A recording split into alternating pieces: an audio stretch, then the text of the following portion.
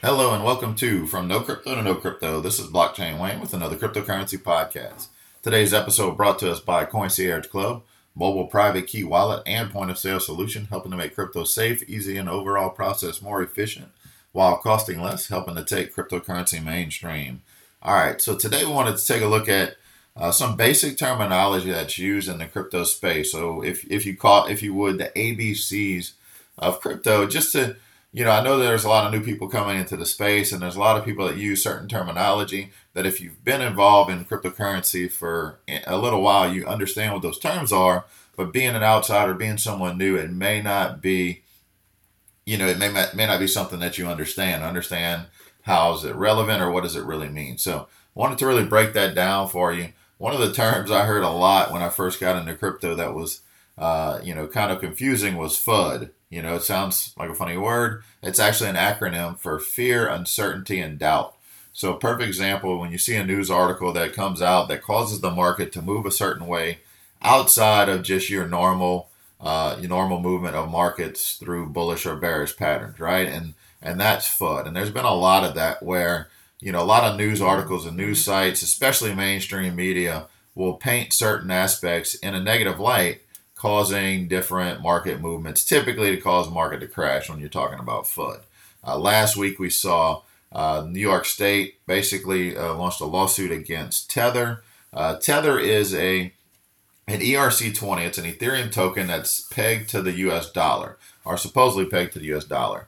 Now, and basically they've always, asserted that they have dollars to back every single Tether that's out there. They have cash reserves to back every single Tether, right? And not too long ago, they had to kind of change their wording to say that they have dollars to back everything, but they have the equivalent of dollars in cash and assets to back everything in Tether. So New York State launched a lawsuit basically saying that Tether doesn't have the reserves. They lost $850,000 or 850 million a while back, and that they are not fully backed by the US dollar. The irony of that situation is they are launching a lawsuit for Tether doing something that banks have been doing for a long term, fractional reserve banking, where they don't have reserves to back what is basically owed. So, but that's just an example of FUD. So I wanted to go through the ABCs of cryptocurrency in the blockchain space. I'm not going to cover all of them, just some of the ones that I put down. If there's some other ones you want to hear about or want to know about, send me a message on my Facebook page from No Crypto to No Crypto, and let me know if there's anything else you want to hear about. So going through the ABCs. So with A, address. An address is basically just a string that represents the unique ID of a wallet that's on the blockchain, and it's synonymous to one account. Now, there's two types of addresses. There's a public address and private address. Your public address is the one that you would broadcast to receive, right? Someone doesn't need all your credentials if they want to just deposit into your crypto account. So if you post a wallet address or a QR code that has embedded in it the code to that wallet, then people can send you crypto, whether it's through donations or something that you're selling. You're able to accept crypto through that, or if somebody wants to send it to you, you can send them that wallet address. And it really makes sense, because think about it. If you walked into a bank and if you wanted to deposit money into my bank account, I would not stop you. I would tell the bank they're crazy, just let them put the money in, right? But banks don't operate like that. You have to show ID and proof that you can access the account to deposit it. Crypto allows the peer-to-peer transaction. You don't need to know all of my private information to be able to deposit crypto into my wallet. So that's what address is. Another A is ATH. ATH is an acronym for all-time high. It's basically the highest price that a crypto has ever been, right? So Bitcoin is in the 19,000 range, and a lot of other ones have hit those all-time highs, towards the end of right there, right at the end of 2017.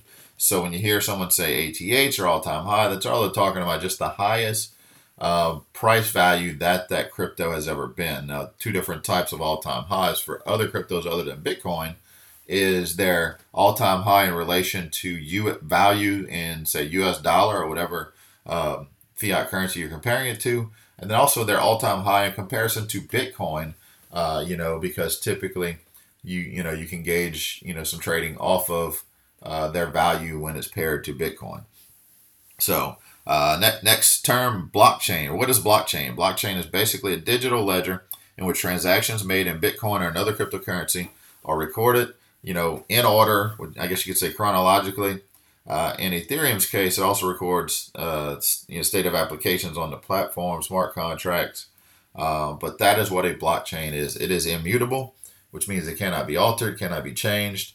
You would have to access, or hack, say, or have hash power in excess of 51% of the total network to be able to alter a blockchain, which is why, blockchains have been considered so secure. The more decentralized the blockchain is, which means the more nodes that are running that protocol, the safer that is, which is why sometimes you hear about some smaller cryptocurrencies having a 51% attack, is because they're not as decentralized as they like to be. There's not enough nodes out there to where someone could easily hijack the hashing power for that cryptocurrency.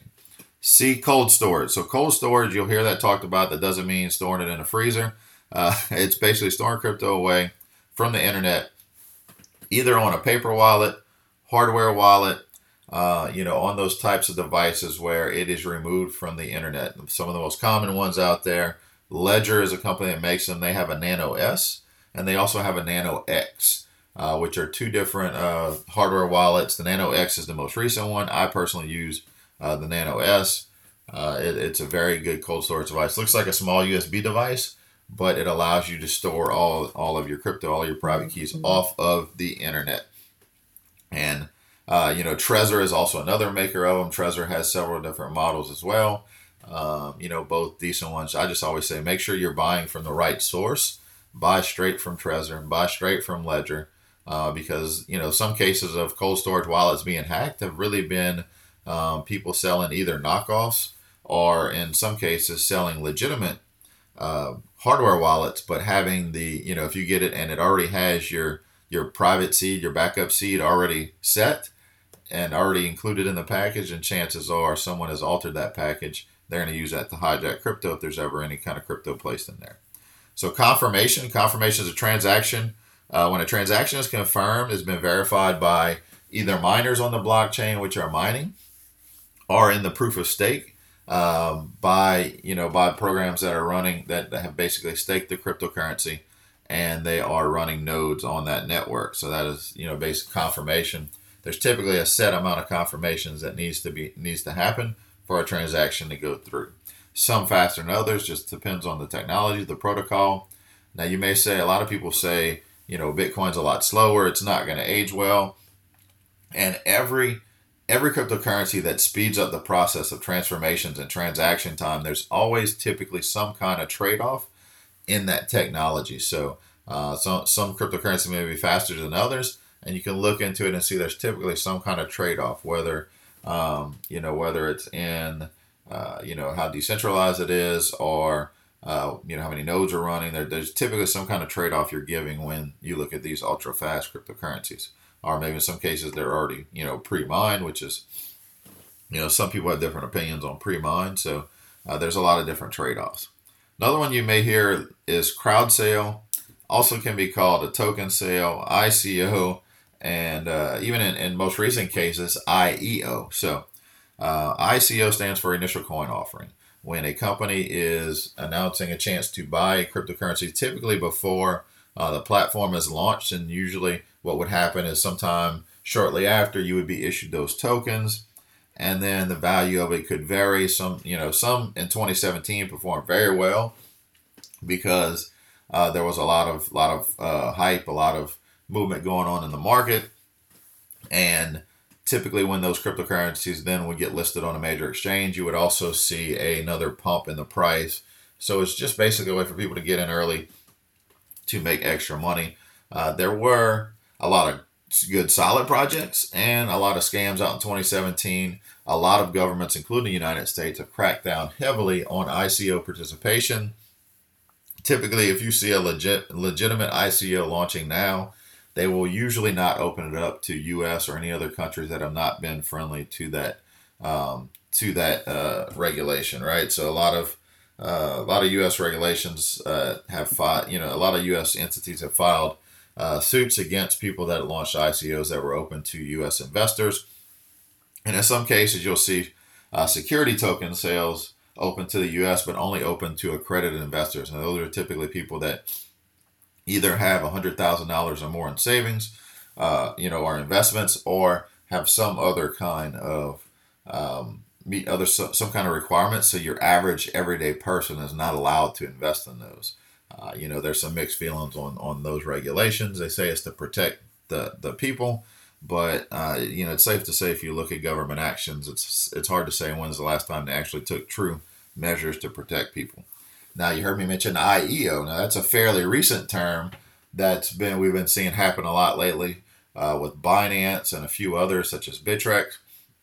It's an initial exchange offering. So one of the biggest hurdles of cryptocurrencies we're to be listed on exchanges. So instead of doing an initial coin offering, they'll do their initial sale on an exchange. Typically, where exchanges already verified people's information, verified a lot of info. So we've seen those happen with mixed reviews. There have been a few so far on Binance.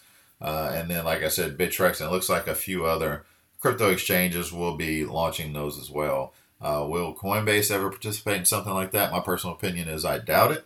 As in typically anything, even though the future use may not make it a security, the initial offering of a product like that, the United States and a lot of other countries look at that as a security offering, so it would have to be registered as a security.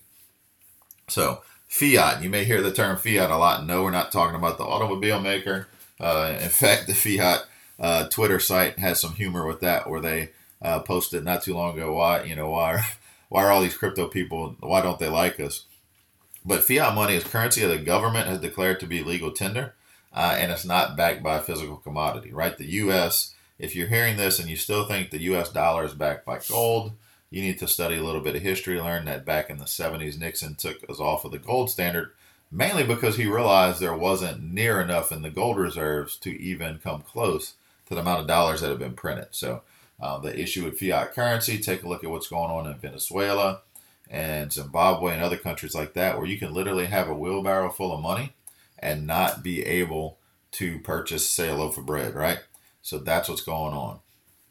So another one you may hear is flippening. So flippening is typically happens when usually it's in your top 10 crypto market cap, where you look at the top 10 cryptocurrencies, usually, because that's when it's talked about the most. I mean, obviously you can apply it to any time one cryptocurrency asset passes another in market value, total market cap value. So that's what a flippening is. It's been talked about a lot when it was back and forth between Ethereum and Ripple. And in the earlier days, Litecoin was in that mix too. So that is what when you hear that, the flipping, that's typically what they're talking about. Just one cryptocurrency has basically flipped positions with another by passing it in market cap. So FOMO. FOMO is one you're going to hear a lot, and FOMO is another acronym, just stands for fear of missing out. And it's used to describe basically whether it's purchasing or selling at not an optimal time. FOMO buying is typically what we saw happen once Bitcoin surpassed $10,000 back in 2017. There was a lot of hype, a lot of speculation. A lot of people felt they were going to miss out, so they jumped in at not an optimal time. And that's what FOMO buying is. You're buying basically off of emotion instead of off of good market indicators. You fear that the asset is about to take off and you're going to miss out. When typically, if you understand how markets run, they don't go straight up, they don't go straight down. There's cycles. So some people you want to learn, a lot of people want to learn patience. That way they can enter the market at optimal times. So we already talked about FUD. Next one would be hardware wallet. That's typically tied back to what I talked about when I mentioned cold storage. Your Ledger, Nano S, Trezor, those are hardware wallets that allow you to store your cryptocurrency outside of exchanges, outside of the internet, to where you basically control your crypto. I compare it to people whenever you're putting money, say you had like physical money you were putting into a vault or into a safe. That is what hardware wallets are used for. All right, so HODL. HODL, HODL, it's another acronym, and it's evolved into many different things. It was originally just a misspelling, and then some people started to say it was an acronym for Hold On for Dear Life. It's basically just the action of holding on to a cryptocurrency even as the price dips, because you either are not proficient enough to trade it, because you can lose some money trying to trade a dip, especially if you sell out of an asset and then it takes off before you're able to enter back into a position. So a lot of people that aren't skilled on trading want to hold, so they'll say HODL. Now, I've done some research on this term just to see where did it come from, and it's typically some chat rooms where it was a misspelling, and some people said it means hold on for dear life. What does it really mean? It doesn't really matter. You just hear it.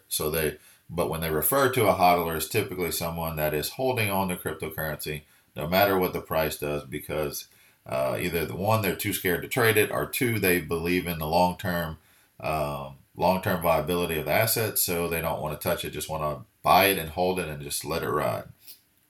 So mining is basically contributing to the processing power on a blockchain network to help basically create that next block. It's incentivized by providing a reward in that cryptocurrency on that particular blockchain.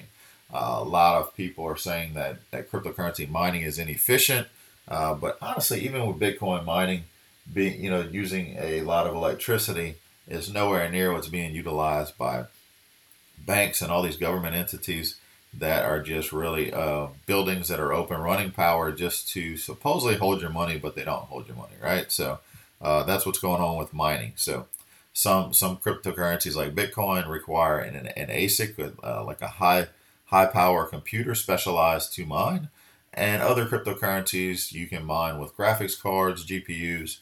That way, you can, and many of those are ASIC resistant, which means they don't want it to get to the point to where you need an ASIC miner to mine.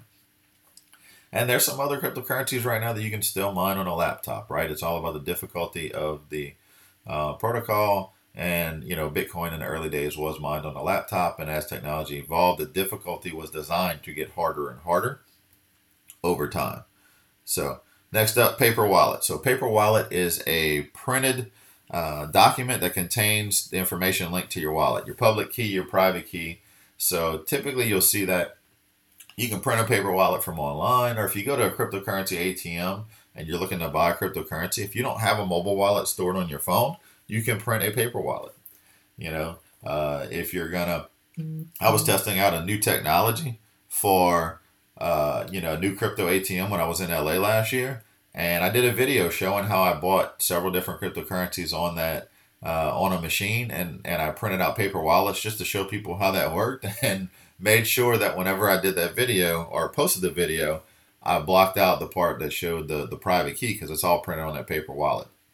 It's secure, it's off the internet, but also if you lose that paper, wash it in a pair of pants, right? It's gone. There's no way to access it. So paper wallet has its place. Just make sure you be careful with those. So private key, it's basically like the key to unlock your car. It unlocks your wallet, everything that you have in it. So it's not advisable to share with anyone. And that's the part of the paper wallet we were just talking about. The public key, as I mentioned before, that's the public address. Hey, share that with people. Tell them to send you crypto. It's your birthday. Tell them to send you crypto. They owe you money. Have them send you crypto. And that's really what you want to do. So smart contract is a piece of code that is broadcasted on a blockchain and executed. It's used to write applications that run distributed across the platform, kind of like a high level version of if this then that, right? So it's a digital contract that executes when two parties meet a certain obligation. Smart contracts are really big on the Ethereum network, but they also can be run on other networks as well. I expect to see a lot more use out of smart contracts in the near future. So staking, you heard me mention staking earlier. Staking is utilized in the proof of stake protocol. And it means that you leave your coins in a wallet to increase their stake in an attempt to net rewards from block creation. Typically, your computer is also running some form of the network protocol to verify those transactions. All right, so let's get into some bears and bulls, right? So you may hear the term bears. Bears is typically people that are expecting the market to go down, being bearish, could be like maybe you're not necessarily a bear, but you could consider being bearish if you think in the short or long term, whatever time period you're referring to, that the market will go down. Whereas bullish would be the opposite. The bull, you're expecting the market to go up, anticipating and trading for the market to go up if you are a bull. If you just have a bullish opinion, then that just means that you feel that the market will be going up. All right, you are long on the market, you think it's going to go up. And it typically, I guess the best way to describe this over, over a podcast where you're not looking at me physically, think about how a bear attacks, right? A bear stands up tall and swipes down, right? So that's typically a bear going down. And a bull attacks with its horns, right? A bull will go low and raise up to attack. So that's typically how you get the bullish and bearish terms. That's kind of the best way to describe it. All right, so you may hear head and shoulders forming, H&S. It's typically a bearish formation. Just think about, three spikes in price where one over a set time period that you're looking at, that you're trading on. A lot of people look at it from typically the 1 day for longer term trends. You look at it on a much shorter time frame on the chart for shorter trading trends, but the spike in the middle is higher than the two on the side, and typically you see a bearish breakout from a head and shoulders, whereas you may hear the term inverse head and shoulders, which means it's the opposite. You've had three dips typically forming in a symmetrical pattern that will lead to a breakout eventually, and that's just what is expected. Does it always work the way it is from one indicator, one technical analysis? No. I mean, if you're just looking at a head and shoulders, you want to look at some other indicators too to see if they also point to a bullish or bearish movement to identify what you anticipate the market's going to go. All right. So other than that, see if I've got any more. Short and long. Short allows some exchanges allow people to short the market, which is basically betting on the market goes down. If you short without leverage, which is basically a one-to-one basis, for every $1 that the market goes down, you make $1 on whatever you're shorting. If you short with leverage, say 10x, for every $1 that the market goes down, you make $10, right? You can easily get liquidated in a position if the market goes the opposite way. So it's very risky to short. And long is just the opposite, betting that it's going to go up. You can just enter a position and be long by holding it on a one-to-one basis, or some exchanges allow you to trade with leverage as well. Same concept, just the opposite. If you are long and it goes up $1 and you got 10x leverage, then that for every $1 it goes up, you make 10. All right, so that's it with crypto. I really want to jump into that today just so you understand some of the terms.